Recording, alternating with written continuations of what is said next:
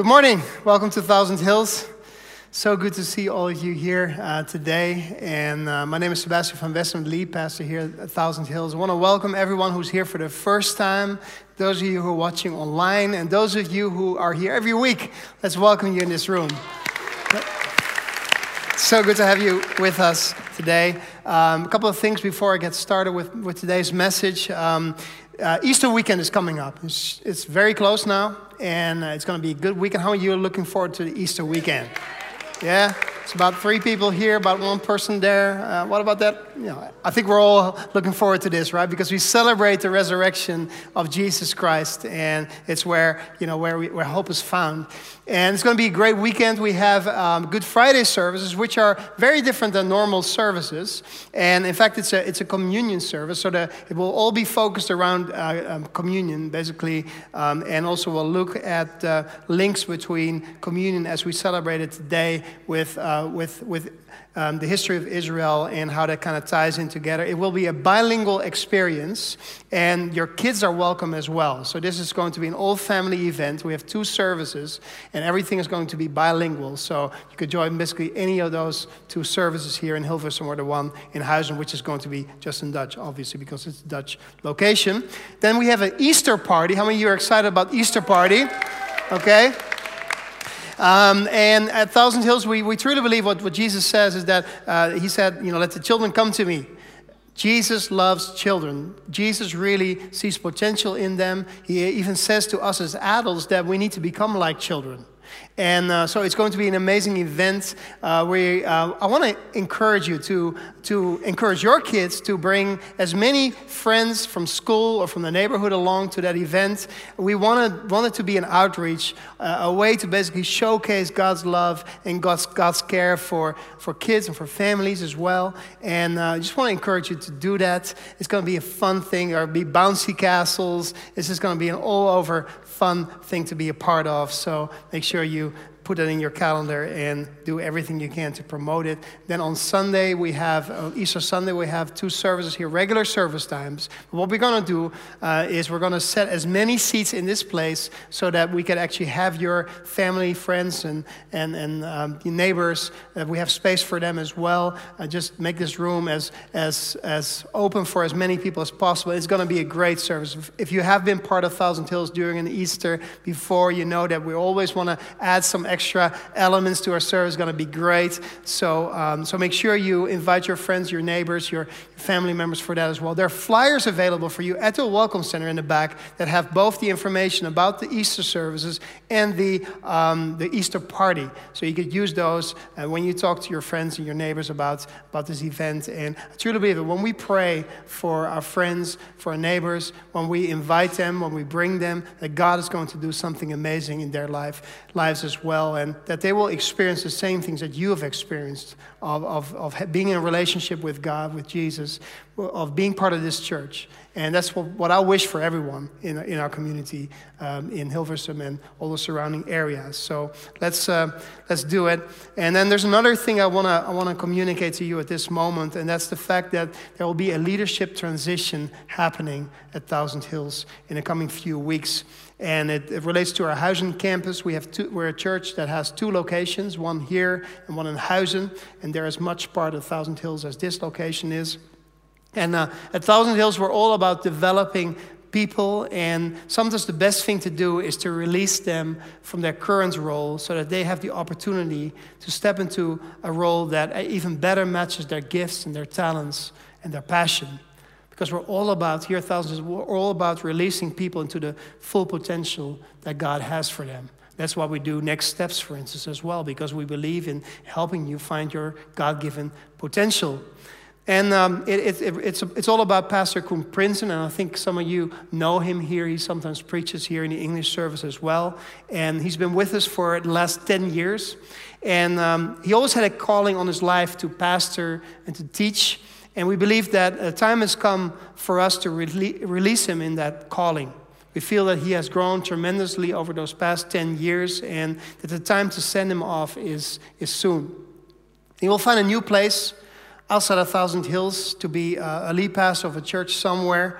And in order for him to have the space to think and plan this transition, we will be releasing him from his responsibility at the Huizen campus as of March 25. Now, we believe in bringing stability. We really, Thousand Hills Huizen is as important to me as this location. And we want to bring stability to this campus. So we were praying about this whole situation, and we really felt led by the Lord to actually ask one couple that has been part of our lead team for a while now. At least one of them has been part of our lead team for a while now, to step into this campus, into the leadership of this campus for a season. And Pastor Kari Vermunt, Kari, why don't you step up, get up with your husband, Daniel as well, Daniel. They will be leading that campus as of March 25. And they have had a tremendous impact on Thousand Hills, both Thousand Hills kids that Kari is leading and Daniel as a band leader with our worship team. They've had a tremendous impact in developing people, developing leaders in this church. And so I truly believe that they will be very successful in actually helping this campus to take some next steps and to grow towards the future. And they both will remain in their current roles here in Hilversum, but Kari has already shifted a lot of her day-to-day responsibility on Sundays to another great leader in our church, Bob ten Haken. Why don't we give it up for Bob as well?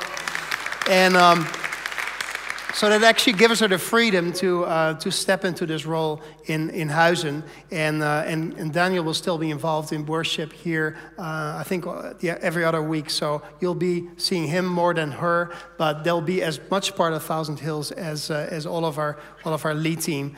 And so it's going to be a great step, I believe. Now, we really believe in God's call on the life of Koen and his wife Anja.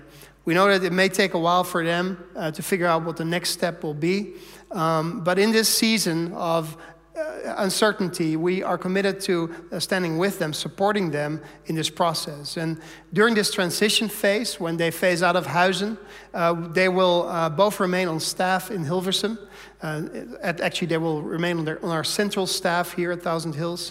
And on March 25, they will make that transition out of that role. And from that moment onwards, they will be attending Thousand Hills Hilversum for this season. And we're so thankful. We're really thankful for the leadership that they've exercised in these last couple of years, for their love for Thousand Hills, and for the support that they've always given to me and the rest of our team. And they've poured out so much in this Huizen campus, and we're so proud of them, and we believe God's best days are ahead for them as much as they are for Thousand Hills Huizen and Thousand Hills overall. And we want to ask you to support them as they look for a new ministry opportunity. So pray for them and pray for their family as they are in this time of transition. I also want to ask you to pray for Kari and Daniel as they get involved with the leadership there, and ask the Lord for wisdom on the next steps to take for that location. I truly believe God has an amazing plan for the city, town of Huizen, and they're going to be instrumental in that transition. So let's put our hands together for them one more time.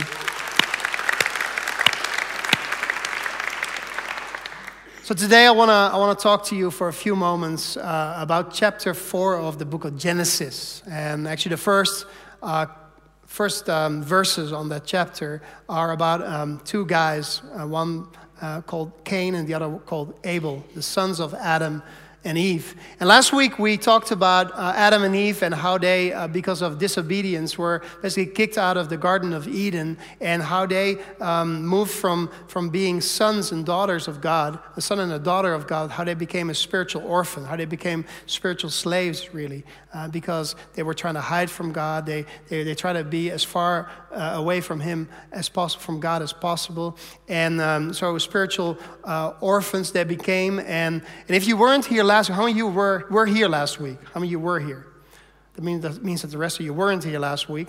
That means that you have homework. and that is to go online to the Thousand Hills website or to our Facebook page and look up the sermon from last week and watch it, because I believe it's a crucial message. And I don't say this lightly, but I truly believe this message can change your life. And I think it might be the most important message I ever preached in these last 12 years of leading Thousand Hills.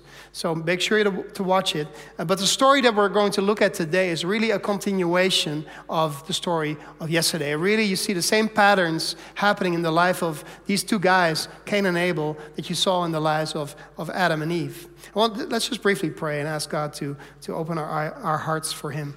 Lord, we just pray right now. We thank you for who you are. We thank you, God, that whatever transition happens in church, that you're in control of everything. And I pray that you would prosper Thousand Hills, or both locations, God, and that you would be with Koen and Anya, and that you would be with all of us, Lord, today. And I just pray, Lord, right now that you would open our hearts and give us wisdom, give us understanding how this passage that we're going to read today is going to change our lives. In Jesus' name I pray. Amen. So let's read Genesis chapter 4, verse 1. Now Adam had sexual relations with his wife, Eve, and she became pregnant. And when she gave birth to Cain, she said, "With the Lord's help, I've produced a man." Later she gave birth to his brother and named him Abel. When they grew up, Abel became a shepherd while Cain cultivated the ground. When it was time for the harvest, Cain presented some of his crops as a gift to the Lord. Abel also brought a gift, the best portions of the firstborn lambs from his flock. The Lord accepted Abel and his gift, but he did not accept Cain and his gift. This made Cain very angry, and he looked dejected. Now, there's so much that we can learn from passages like this one that take place in the earliest ages of human history. There's two sons that were mentioned here, Cain and Abel. And Abel became a shepherd, and Cain became a farmer producing crops, growing crops. And both did valid works, and each of them was able to give back to God a portion of what God had given to them. And this is so important for us to realize, because Cain and Abel and us, we have to realize that it is God who created this world. That's what the first 3 chapters of the Bible show us. God created the world. It's not our doing. And this is God. That's the second point. He gives us the strength to work. And then the third point here is that God gives us the increase when we work. Everything we have is because of what he has given to us first. And for some reason, this one guy, Abel, realized that. He realized that everything that he owned was actually not his, it was the Lord's. God had given it to him. And to say thank you for that, basically what he did is he took the best portions of the firstborn lambs from his flock. He gave God the first and the best. But Cain, he struggled with that idea. He presented some of his crops as a gift to the Lord. You notice the difference here. The best versus some. Abel brought a thoughtful offering. He actually brought an offering that cost him something. He went through his flocks and he looked at that one little lamb that he thought was the most beautiful, the most precious, and he decided, this sounds strange in our ears, right, as Christians who love, animals and so on, that you would sacrifice a little lamb. Thank God we don't have to do it anymore. But that was the way how they did it back in those days, and they took the best lamb and he gave it to the Lord. That's what Abel did, the first and the best. Cain, however, he had a bag of wheat or flour, a bag of wheat or whatever, grain. And he took a hand out of that bag and just kind of left it there. God, this is what I'm giving to you. It was a thoughtless offering that Cain gave to God. Abel gave a thoughtful offering. Cain gave a thoughtless offering. Abel gave something that cost him something. Cain gave something that didn't cost him anything, really.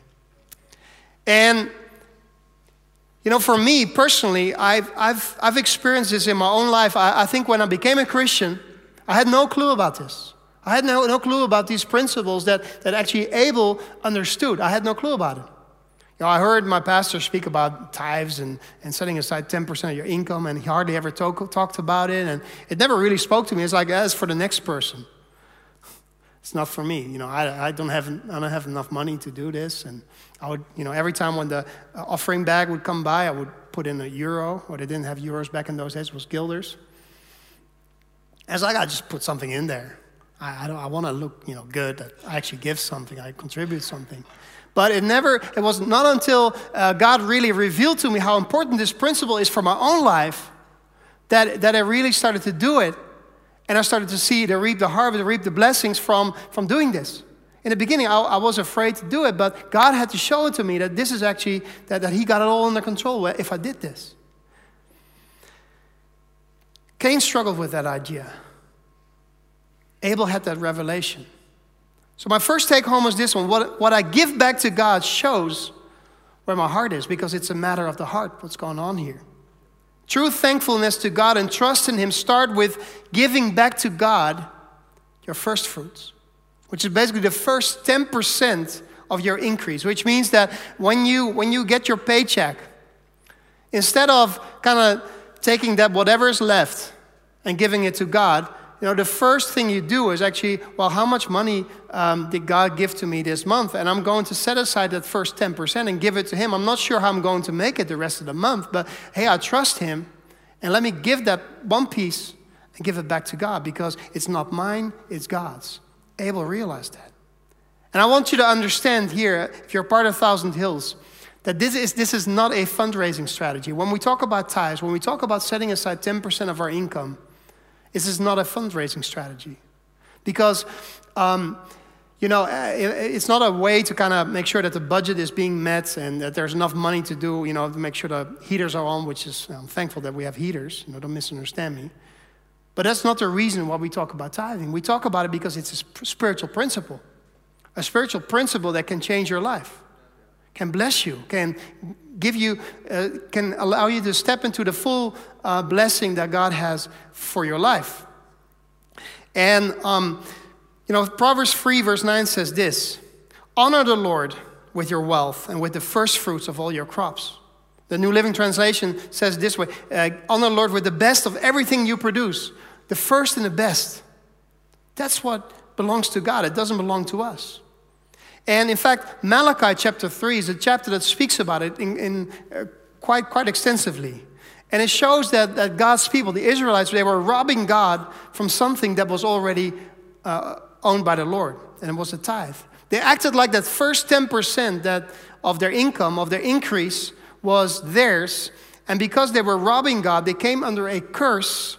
But God promised them blessing if they would return to Him with their whole heart. There is a direct link between your heart and your wallet. There is a direct link between your heart and your bank account. That's basically what I believe God is trying to say to us today. So Malachi 3 verse 10 says this: bring the whole tithe into the storehouse, that there may be food in my house. Test me in this, says the Lord Almighty, and see if I will not throw open the floodgates of heaven and pour out so much blessing that there will not be room enough to store it. Just a few things here in this passage that I want to highlight. God says to us that we need to bring the whole tithe, not just part of it, but the whole tithe to the storehouse. Now, what is a storehouse? Back in Israel's day, it was the temple. It was the place where, where the whole worship of God was centered around the temple. And of course, in our day today, we don't have temples anymore. Our bodies are actually living temples before the Lord. But there is a storehouse. And that's the local church that you're a part of. It's a local church where you're being fed, where your children have the opportunity to hear more about God and grow in their relationship with God. It's the place where we're being fed spiritually, where we're encouraged to take new steps in our life that will help us get to the place where God wants us to be. That's a storehouse. And God says, test me. Put me to the test. There's very few places in Scripture where God says to mankind that we can test Him, but we can test Him in this area. Just try it. See what happens. And I truly believe when we try it, that it doesn't necessarily mean that everything will be all good right away. But I believe God is going to really, do what He says He will do here. He says that He will throw open the floodgates of heaven. How many of you want to live under an open heaven? About 5 of you. We all want to live under an open heaven, right? But God says, when you test me in this area, I will do that. I will do that very thing. And he says that there will not be enough room to store it. How cool is that? So you bring something to the storehouse, to the temple, and as a result of that, as a result of putting God first in your finances, your own storehouses will be filled to overflowing. You don't have enough room anymore to hold it in anymore. And this is not just a financial thing. This is, God wants to bless us abundantly in our personal life. He wants to give us peace above understanding. He wants to bless us in our family life. He wants to bless us in our workplace. In every area of our lives, he wants to bless us. Every area. And that's what he does when we put him first in this way. By bringing to God's storehouse what is already his, the Israelites could show to him that they were really serious about returning to him with their whole heart. Their actions would show their heart attitude. And God would not only return to them with his presence, he would also pour out his blessing on his people. And God said to them in verse 7, a couple of verses earlier, he says, "Now return to me and I will return to you." And that was Cain's problem. That was Cain's problem. His faultless offering showed where his heart was. Far from God. And in no way did he want to return to him. He just wanted to perform his religious duty, make sure he looked good from the outside, and just kind of put something in that bag, and that's it. Everybody saw I gave something. That's what this man Cain did. But what he gave showed where his heart was. Now my question to you today is, what does your bank statement show about where your heart is? Cain's heart. He didn't have a bank account, so he didn't have a gift app, nothing like that. But his heart was far from God. But Abel's heart wanted to be close to him. Cain had an orphan spirit, a slave spirit, but Abel had the spirit of a son. And you know what? An orphan or a slave can't stand to be in the presence of a son or a daughter. Because when you or I, when we have a warm relationship with our Heavenly Father, and it's just such a wonderful relationship that we have, and we live out of the overflow of that. Somebody who maybe had that relationship before, but now kind of lives like a slave, kind of lives like an orphan, separated from their relationship with God. They look at you, it's like, look at how spiritual that person is. Look at how, warm and fuzzy he's speaking to God, Daddy God. And I'm not necessarily a person who would use that word, Daddy God, but I think there's great value in really having that close relationship with our Father and using words like that, because he is our daddy. He's our heavenly daddy, our heavenly Father. We can draw near to him. We can basically sit on his lap. If you take it serious, what the Bible says about our relationship with God. So when God accepted Abel's sacrifice, but he didn't accept Cain's sacrifice, you know what happened? Cain became angry at his brother. And it says this made Cain very angry, and he looked dejected. It's like there's a dark cloud that came upon this man, Cain. And then God starts a conversation with Cain. And I think this is so important, what we see right here, because, Cain did what was wrong, right? But God knows that there is a breach in that heart connection between him and this man Cain, and he does everything that he can to restore the relationship. He does everything he can to reach out to Cain. And I'm so thankful that we serve a God who his heart goes out after our heart. How many of you are happy about that? Let's give him a praise break for that. Thank you, Jesus. It's so good to know that God's heart is looking for our heart. And God tried that with Cain. He tried to pull his heart back to him, trying to start a conversation to help him make that orphan heart, that slave heart, turn into a son's heart again. And God says this to him: "Why are you so angry, Cain? Why do you look so dejected? You'll be accepted if you do what is right, but if you refuse to do what is right, then watch out. Sin is crouching at the door, eager to control you, but you must subdue it and be its master." When our heart wanders away from the Lord, one act of obedience will lead to another act of obedience and will lead to another one. Sin here is described as a wild animal. It's kind of like laying in wait outside of your door, ready to grab you when you step outside, ready to tear you apart. That's what the picture is that is shown here in Genesis chapter 4. And James, he kind of says the same thing here in James chapter 1, verse 14 and 15. But each one is tempted when he's drawn away by his own desires and enticed. Then when desire has conceived, it gives birth to sin. And sin, when it is full grown, brings forth death. One thing leads to another, to another, to another. And in the end, it leads to death. You're like, man, I didn't come to church to hear this morning. Is there any hope in this passage? Good question. There is good news. Praise God, there is great news. We can escape the power of sin in our lives. God said to Cain that he needed to control sin, that he needed to subdue sin and be its master. How? By consistently doing what is right. We break sin's power over our lives. But I tried that.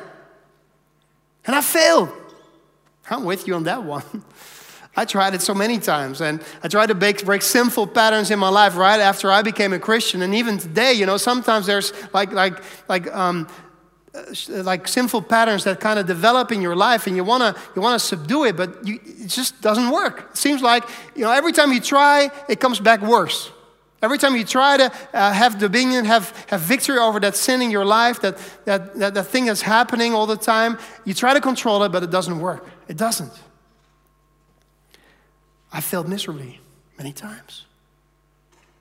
You know what? If you try to say to someone who is addicted to a certain sin, doesn't matter what that sin is, it's kind of like the same as when you have the kitchen top and there's some fish standing on the kitchen top that's like marinating. You want to get it on the barbecue or something like that. You're already looking forward to it, but you have a cat. How many of you have cats? How many of you are cat people in this place, right? So a cat, when he smells the fish there, the cat would jump on the kitchen top to eat the fish. And you could tell the cat to not eat the fish, but you can't tell the cat to not eat the fish because it will eat the fish, right? It's the same with us. We're smelling, the temptation, and it looks good, it smells good, and everything is good, just like that fruit from the tree of the knowledge of good and evil, and we want to eat it because it looks so good. And we can't control it anymore. It's out of control. But there's something more to it, and that is the heart attitude. It's all about the heart. How we can gain that victory over temptation, over sin in our lives. We can try to do good. We can try to be religious in our own strength. We may look good on the outside. We may not eat that fish from the kitchen top, if you're a cat. But something is going on inside of us that when somebody's not looking, you want to have a piece of that. You do it anyway, because your heart has not been dealt with. There needs to change something. There's something that needs to change in our hearts. It's the heart attitude that matters. And that was the thing that was different between these two men, between Cain and Abel. Their heart had a totally different outlook. You know what God said to Samuel when he had to select a new king for the Israelites? He said this: people look at the outward appearance, but the Lord looks at the heart. Something needs to change in our hearts. The Apostle Paul says this: walk by the Spirit and you will not carry out the desire of the flesh. So if you don't want to carry out the desire of the flesh, in other words, if you don't want to fall into sin over and over and over again, the only thing that you have to do is walk by the Spirit. Be led by the Spirit. It's that easy, right? And that's the key. We need to walk by the Spirit. We need to be led by the Spirit of God, and we won't fall into sin. Be led by the Spirit. How do you become led by the Spirit? By opening up your heart to the Holy Spirit in your life. And He's available for you right now. He wants to fill you to overflowing. He wants to give you that breakthrough that you need in your life today. And last week we saw that the Holy Spirit is the spirit of sonship. The spirit of sonship.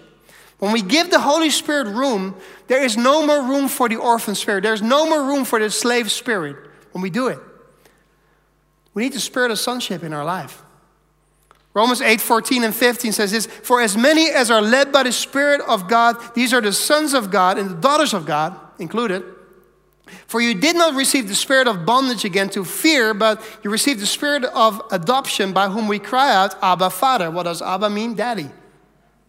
So His Spirit works together with our spirit, and because of that, we have this sense of this amazing relationship with God. We have this sense that He really is our Abba Father. He really is our Heavenly Father. We can sit on Daddy's lap. So take home number 2. When I give room to the Holy Spirit in my life, I will subdue the power of sin. I will subdue the power of sin. The spirit of sonship casts out the orphan spirit. So give room to the Holy Spirit, and you will gain victory over that wild animal that wants to destroy you, that's waiting for you at the door. With Christ, you are more than a conqueror. Somebody can say amen to that. Come on, man. Help me out here. But Cain, he didn't stop the cycle of sin in his life. He didn't try to control that orphan spirit. So bad led to worse. And he killed his own brother. And then the Lord again approaches Cain and he asks, "Where's your brother? Where's Abel?" But Cain did the same thing as his parents did. When they were disobedient to the Lord, they started hiding. They started to hide between the trees. They started to sew together fig leaves for clothing so that the Lord wouldn't see that they were naked. And then when the Lord spoke to them, they were shifting blame to each other. And that's the same thing what Cain did, when the Lord came to him. He said, "Well, it's not me, it's not my fault. He started. I don't know. Am I my brother's keeper?" he says.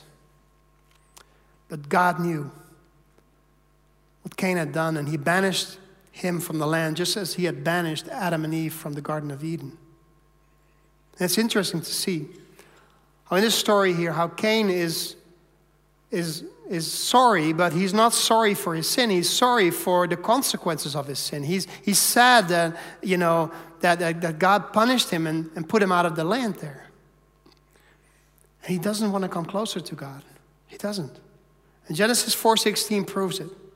And this verse to me is key in this whole story. It says this: Cain left the Lord's presence and settled in the land of Nod, east of Eden. Have you thought of that verse? He left the presence of the Lord. He left the Lord's presence. How on earth can you and I leave the Lord's presence? I mean, God is everywhere, right? He's omnipresent with a theological term. God is everywhere, but he did the same thing what his parents had done. He hid between the trees of his sin and shame. Did you ever notice what the meaning is of that name, Nod? Nod means wandering. It's kind of like the wandering of a aimless fugitive. Instead of drawing near to God's heart, he wandered away from God as far as he could. He wanted to be as far away from God as possible, away from the manifest presence of the Lord. And you know what? My desire is to be as close to God as possible, and I hope that's your desire too. But because of what was going on in his heart, he needed to be as far away as possible. And maybe you're here today and you feel the same way. You think, whatever you've done, you're not worthy anymore to be in God's presence.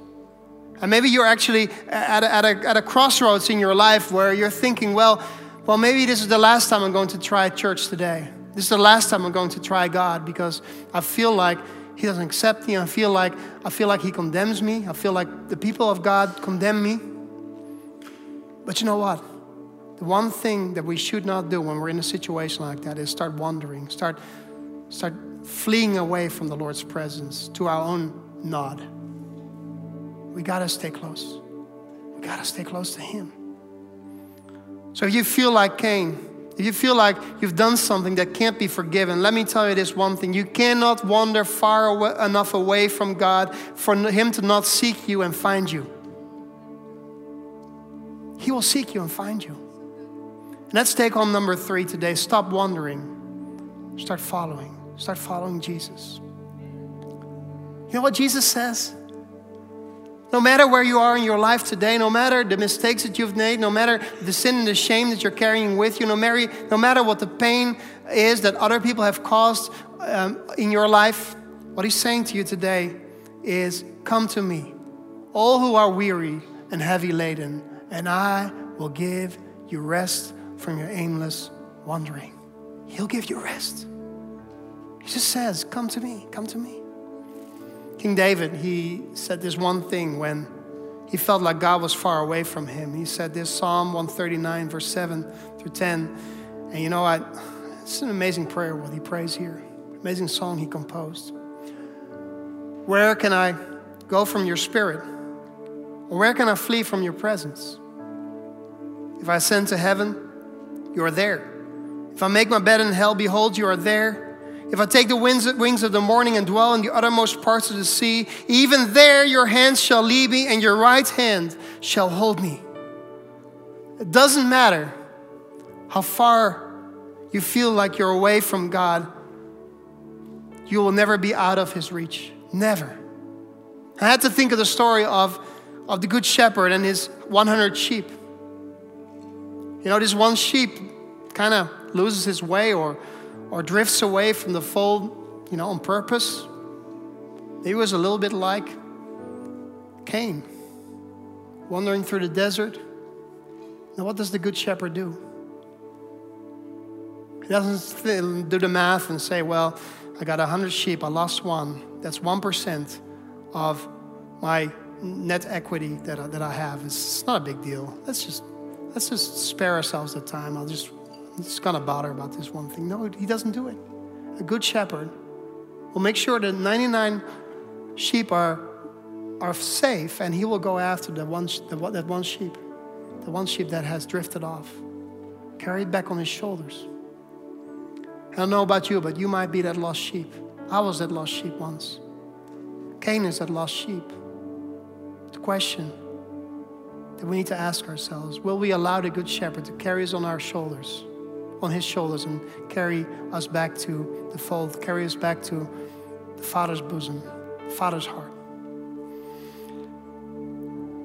God has done everything on his end to restore the relationship with you. He sent his son Jesus to the world to die for your sin so you could be forgiven. And he rose again on the third day so that you may have life the way it was meant to be, life abundant, life eternal. When he hung on that cross, and we're going to, have Good Friday services and an Easter service in just a few weeks from now. When he hung on that cross, Jesus, there were nails in his hands, nails in his feet. He was suffering intense pain, but his arms were spread out, just like this, as if he was saying, come to me, come to me, come to me. I love you. I will never put you away from me. I'll always love you in spite of the mistakes, in spite of the wrongs that you've done, in spite of how you've hurt me, how you've hurt other people. I still love you. And Jesus is saying to you today, stop wandering. Start following. Return to me with your whole heart. Draw near to me, and I'll draw near to you. That's what Jesus says to us. You know what? In God's presence, in Jesus' presence, there's fullness of joy. Fullness of joy. I'm not sure where you are in your life at this moment, but maybe you feel like all joy has left you. You feel dry and weary, and you feel like the weight of sin and of wrong choices is weighing you down. There's hope in Jesus. There's hope for you. So why don't we just all close our eyes and bow our heads at this moment? Why don't we all just think of Jesus and of him being our good shepherd, and why don't we all take a step in our own heart? We all have the tendency to backslide, to kind of to stay away from God as much as we can from time to time. But let's say to him, Lord, I return to you with my whole heart. We want to return to you, God. We want to return to you, Jesus. We thank you that you don't look at us and see just sinful people that are not worthy to be in your presence, but that when we draw near to you with our mistakes, with our wrongdoings, you see your son Jesus. We're clean, we're washed clean because of his blood that was shed for us. And thank you that whatever I have done in my life, whatever mistake I've made, you will never reject me, Jesus. And today I want to stop wandering and I want to start following Jesus. I want you to be number one in my life. I want to take that step to put you first, Jesus. God, I thank you for who you are and what you do in my life. With our heads bowed and our eyes closed, I know there's some people in this room right now. The Bible calls us, you're in the valley of decision. You're at a moment where God is actually prompting your heart at this moment. His Holy Spirit is actually prompting your heart at this moment. He's saying to you, there's a decision you have to make today. I love you. I have a plan for you. I want to restore your life. There's so much more that you haven't received till now, and I want you to step into that full potential, that full purpose, full plan, what you have, what He has for you.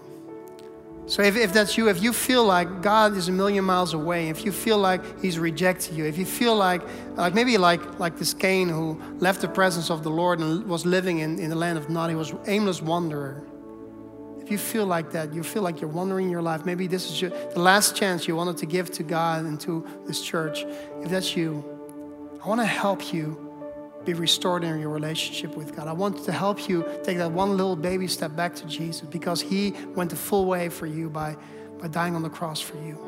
If that's you, if you want to see your relationship with Him restored, if you want to have peace with God, if you want your life to be overflowing with joy and with His presence, and you want to look for the amazing plan that God has for your life, I want to invite you to take one bold step in just a moment, with everyone with their heads bowed and their eyes closed, because we don't want to make this a show. We don't want to,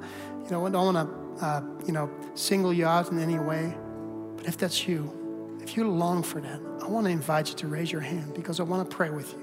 I want to help you take that step to the Lord. I see a hand right there.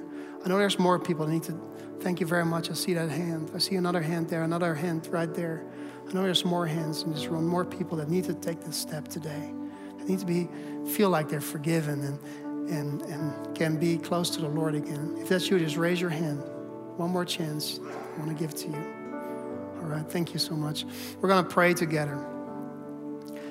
Let's all pray out loud. Father, I thank you for your Son Jesus, that He came to this world to die on the cross so that I could be forgiven, so that I don't need to hide anymore.